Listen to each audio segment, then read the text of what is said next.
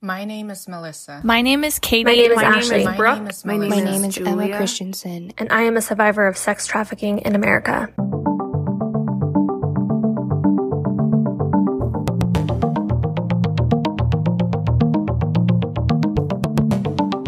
Hello, and welcome to Season 1 of our podcast, Selling Girls in America.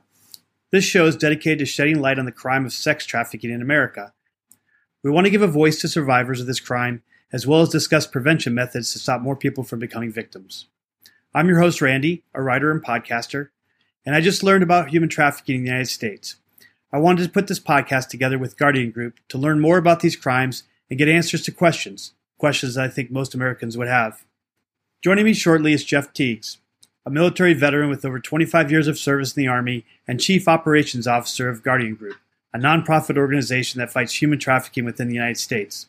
The following episode contains distressing content regarding sex trafficking. This may be triggering for those with lived experience or their families. Please proceed with caution.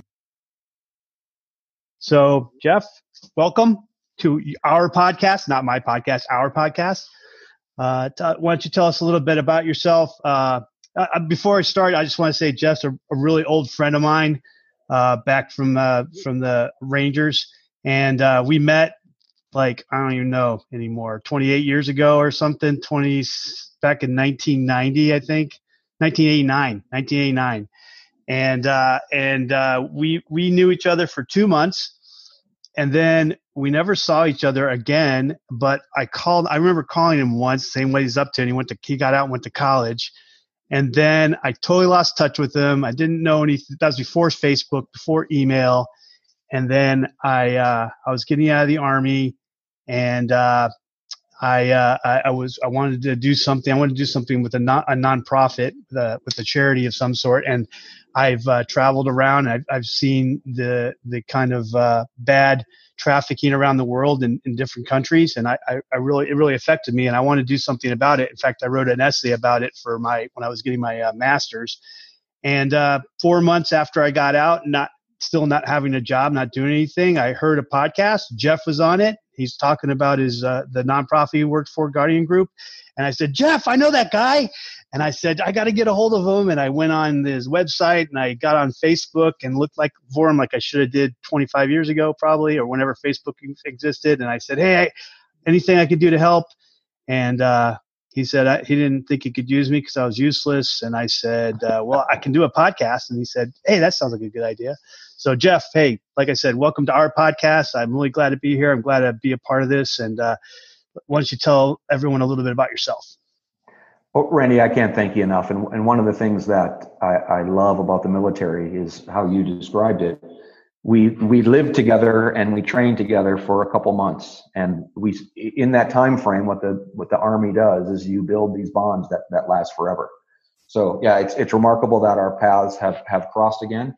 It's strange that we haven't worked operationally either through these wars in Afghanistan and Iraq, because we were both special forces for years and years and years, and we just never crossed paths. So divine intervention for us to be here together. And you know what's fascinating too, when you think about it, you talk about 1989, we're coming up on the 30-year anniversary of Operation Just Cause, which you and I both participated in. Yep. I was, of course, in the 1st Battalion, the best battalion. But I was in the 3rd Battalion, which is the most improved battalion, the new best one. Yeah, who wants the most improved award? You know what I mean? The blue ribbon's the blue ribbon. But what's interesting, and you know, as you were doing this intro, I hadn't thought about it. That was the place where I first ever even heard about sex trafficking or this commercial abuse of children. I didn't see it personally. Do you remember hearing the reports of these guys that went into these different locations that Noriega and his henchmen had, and they found children? They found children locked up. They found these sex slaves. You know, that's the first time I ever heard of it. So now to bring it up, I do remember that, but I didn't know it was an international phenomenon. I guess I just thought Noriega was a a douchebag and, a child rapist and everything. And I just thought, I've been watching too many movies back then, Con Air and whatnot. And there's just bad guys, and bad guys are like 100% bad, 110% bad. And they do everything you could think of that's bad. And so that's what I just thought. Noriega was just a really bad guy, which I think that's true as well. But I didn't realize it was just this international phenomenon. Well, me neither. And that's what I mean. That's the first time I heard of it. And I dismissed it exactly how you just laid that out. These are sick, violent, criminal, narco trafficker individuals. I dismissed it. This is not a problem that permeates the world, let alone the United States. And then time kind of crawled on, and every war environment that we've been in, people understand it now with ISIS and, taking sex slaves, and we saw sex trafficking, kidnapping of children and selling them into sex slavery to fund radicalism in Iraq and Afghanistan and around the globe. But again, I dismissed that all as the worst of the worst, kind of scraping the barrel to fuel and flame either their sicknesses, their evil, or their evil ideologies. And then when I began to understand that this problem is actually a commercial enterprise right here in the United States, I couldn't believe it. I couldn't believe that I'd been dismissing it, like you said. Bad guys are bad guys, good guys are good guys. But no, there's plenty of I'm using air quotes here, good men in America that are purchasing sex. And what they don't recognize and realize is the exploitation and the cycle of abuse that these girls get to before they make this date. Incredible. So, and I got to add that, up until I started talking to you, it's till I heard you on that podcast, which I'll put that in the notes, the name of the podcast. I saw you, and I should give them some credit for bringing us together. I think it's Military Mentors, but I'll have to look it up, and I'll put a link in our show notes. But I thought I guess I knew there was a problem in the United States. I guess I always knew there was prostitutes in the United States.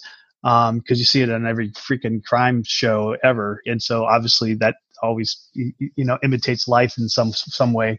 But I always thought, and then you always see pimps too, like Dr. Detroit, Dan Aykroyd. Maybe I'm dating myself with that, but you see the pimps too. Huggy Bear from Starsky and Hutch. Now you're really dating yourself. That's right. But I didn't realize that. There's so many people getting, I guess, tricked into it, or that were American children, teenagers, young adults. I just assumed they were being trafficked from outside the United States. And so one of the things I've learned from talking with you, and then after we decided to do this podcast, doing my own little research, is there's just, I don't know what the statistics is, but I think most of the people in the United States that are being used in this industry are American, and they came from America, right? Yeah, and I think that's one of the goals we have of this podcast is to explain to people what this crime looks like right here in the United States. We have these visuals, and you talk about the movie industry and that type of impact. There's this Pretty Woman idea where these women are doing this independently, and it's their choice, and they're working through this, and then they're just waiting for Richard Gere to show up and sweep them off their feet and have all their dreams come true. That is a very, very, very, very small percentage of the population when it comes to prostitution. It's 0% of the population when it comes to trafficking. And then there's the Liam Neeson idea of Taken, where we've propagated this idea that people are out there to steal your children from Walmart or break into your home and kidnap them and take them to Eastern Europe or to the Middle East or the Far East and sell them into these giant sex slavery rings. Those things exist as well, but we're talking single digit percentile. And as we have time to kind of talk through these nuances, people will understand this crime better, because it's very, very common sense. And the first thing they have to do is look at this as a business. And what you and I are going to discuss over the course of this podcast is the commercial sexual exploitation of children. The acronym is CSEC, or it's also known as the underground sex economy. So there is an economy here. There is this sale of women and children and girls and boys at the commercial level. So what you and I are not talking about are pedophilia rings. We're not talking about massage parlors that got popular People got hit the popular consciousness with craft. We're not talking about these, people like Epstein, this highest level. We're talking about the mass consumption and of largely girls for sale for sex, and how that has permeated our society in an underground economy. Yeah, when I came up with this idea with you for this podcast, I didn't realize there was other podcasts about human trafficking, because I did a search and for some reason it came up and I didn't see anything. But later on I did a search and I came up with a couple, and there's some that have been going on for years. But I think we're hitting it from a different angle. We're definitely going to use your knowledge working with Guardian Group about how to address. Just because I'm military, I'm going to call it phases, because I think there's a recruiting phase and a grooming phase, and then there's like an execution phase, and then for the survivors, there's a extraction phase and then a recovery phase. So I give these names because that's what I would do if it was a military operation. I'm sure there's some other civilian nomenclature that you can educate me on, but I think we're going to hit each of those phases and in detail and address how it's being executed by the pimps, the people that are running these shows, how people can protect themselves and their loved ones, and then what people can do if they suspect, they know someone that's in that position, or that if they can listen to this podcast, they actually hear about us and what advice we can give to them. So that's where we're trying to hit this, kind of at the bottom rung of the ladder there. You're spot on, Randy. And I, for better or for worse, you and I are soldiers. Again, we met when we were teenagers, literally. And we see the world through that lens. We see the world as a battlefield. We see the world through our training.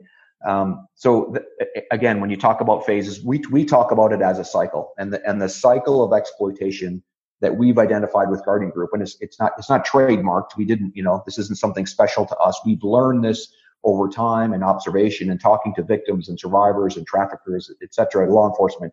The first phase of it is the assessment and recruiting. And one of the reasons this crime has exploded across the globe, and specifically the United States, is because you can now assess and recruit online. Back when you and I were children, there had to be a face-to-face recruitment. There still is face-to-face, but you can scale it dramatically. And then this grooming phase as well. If you identified who you thought could be a victim that you could persuade and fool and trap into this crime, you used to have to spend a lot of one-on-one time. Now, again, this grooming cycle happens largely online. There's an exchange of gifts. There's this connection that's made. And then the next phase, we call it, is the breaking phase. And that's where almost always it includes physical violence, but it definitely always includes psychological and emotional violence. And that is now that phase where you're going from what the victim thinks this is, and it becomes to become much more clear. And they're now broken into the crime. And the last two phases on this circular cycle is called maintenance and automatic. And the goal of any pimp trafficker, and that's one thing I want to get out front, is just consider pimps and traffickers synonymous. There are some legal differences that we'll talk about, but the way that they do business and the rules that they follow and the techniques that they use are the same.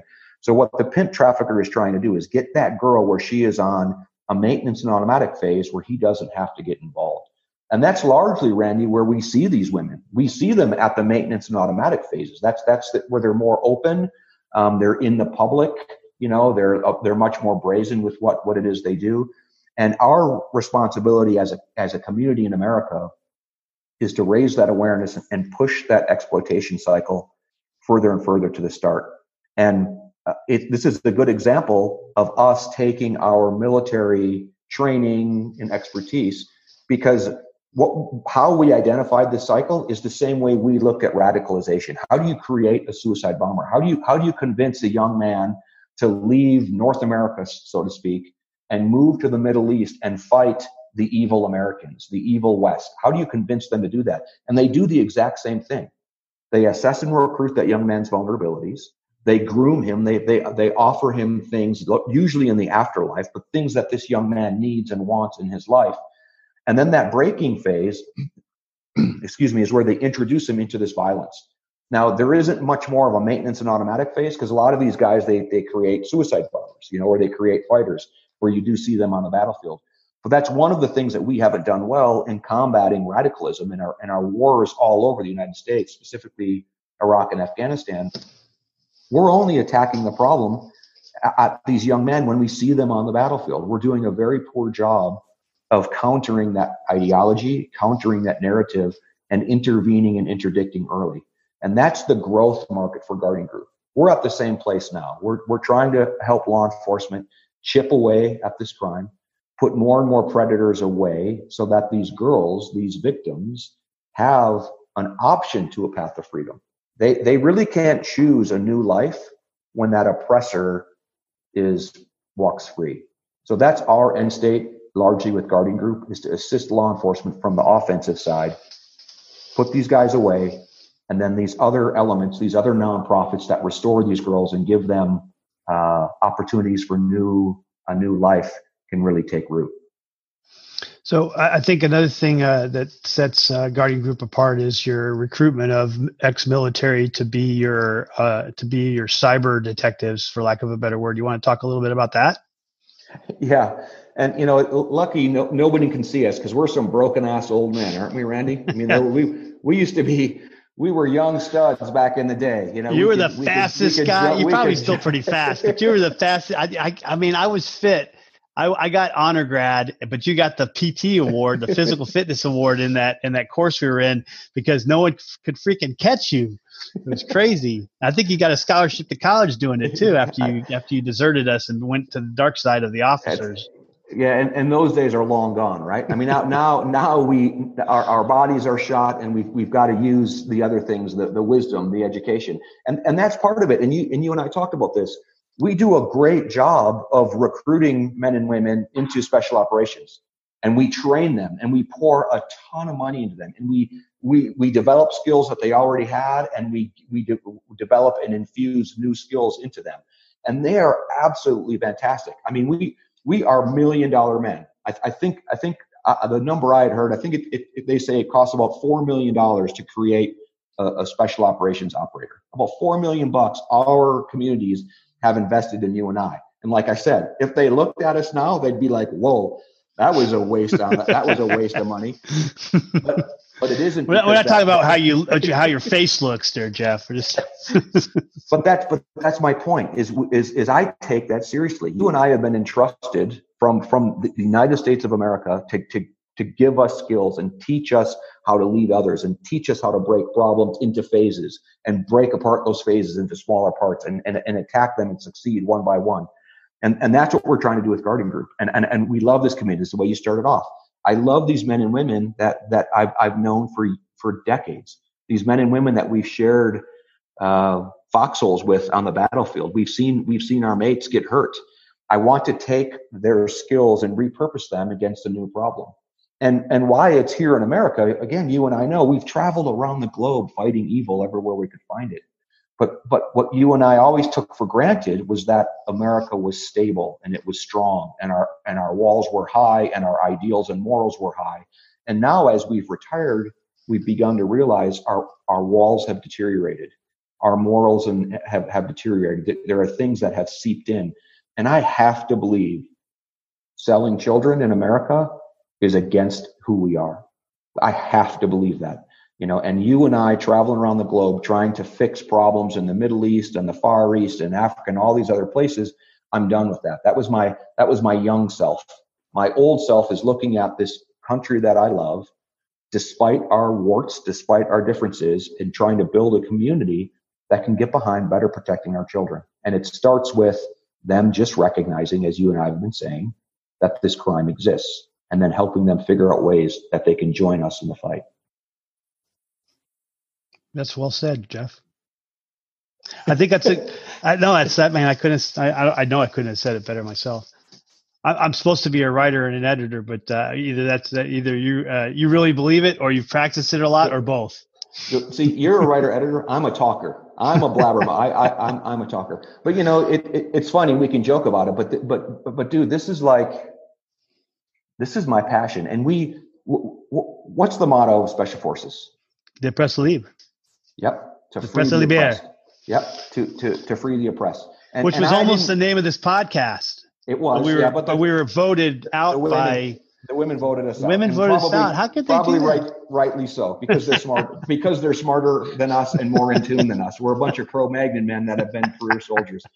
But you and I talked about this. I didn't realize that those words, like, they're in my blood, man. Like yes. And as I look back through my life, as long as I can remember, I felt like I've owned a responsibility to stand up for the underdog, to stand up against those bullies.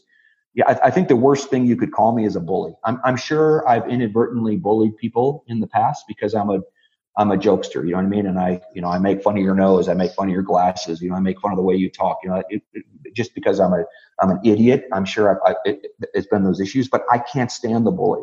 I can't stand them. I can't stand people that take advantage of others. And this crime, I can't think of a more diabolical, evil crime than taking advantage of children and moving them into a life of sexual servitude with strangers. So it's just a passion that I hope more people get ignited with. So hey, tune in to the rest of our episodes. We got a lot of good information for you, and a few, more than a few, sad stories. But some with happy endings, some with not. But please subscribe, and also comment on us so other people can learn about us. And also, if you have any questions about trafficking in the United States that we're not answering fast enough, please send them to us so that we might get to your questions in a future episode.